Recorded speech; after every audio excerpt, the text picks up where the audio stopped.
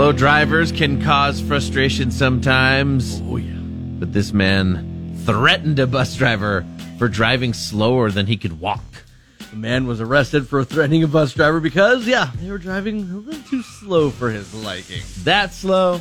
22-year-old Wakel Steele boarded a bus in Massachusetts on Friday and became very frustrated with the speed at which they were going.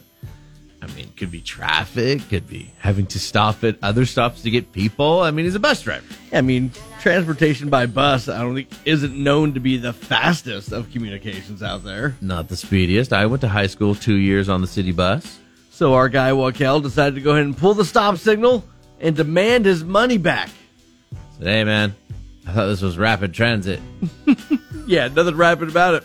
He's like, no, it's a bus. He didn't get the response he wanted, so he then grabbed a piece of wood that was nearby that was used to, secure the tires of the bus. Yeah, the chocks. Yeah, he grabbed the chalk and, threatened to, use it against the bus driver. Whoa, dude, not cool. They say he took an aggressive stance toward the driver. I wish there was an MMA fighter on there to clean his clock. Once again, he was demanding his money back and... Threatening. Yeah, being all threatening. Then he wanted to get off the bus and just walk. It's unclear if he ever got his money back or not, but he ended up just kind of bailing. Police caught up with him down the street, and of course he was charged with assault with a dangerous weapon, and thankfully the driver was not harmed. No.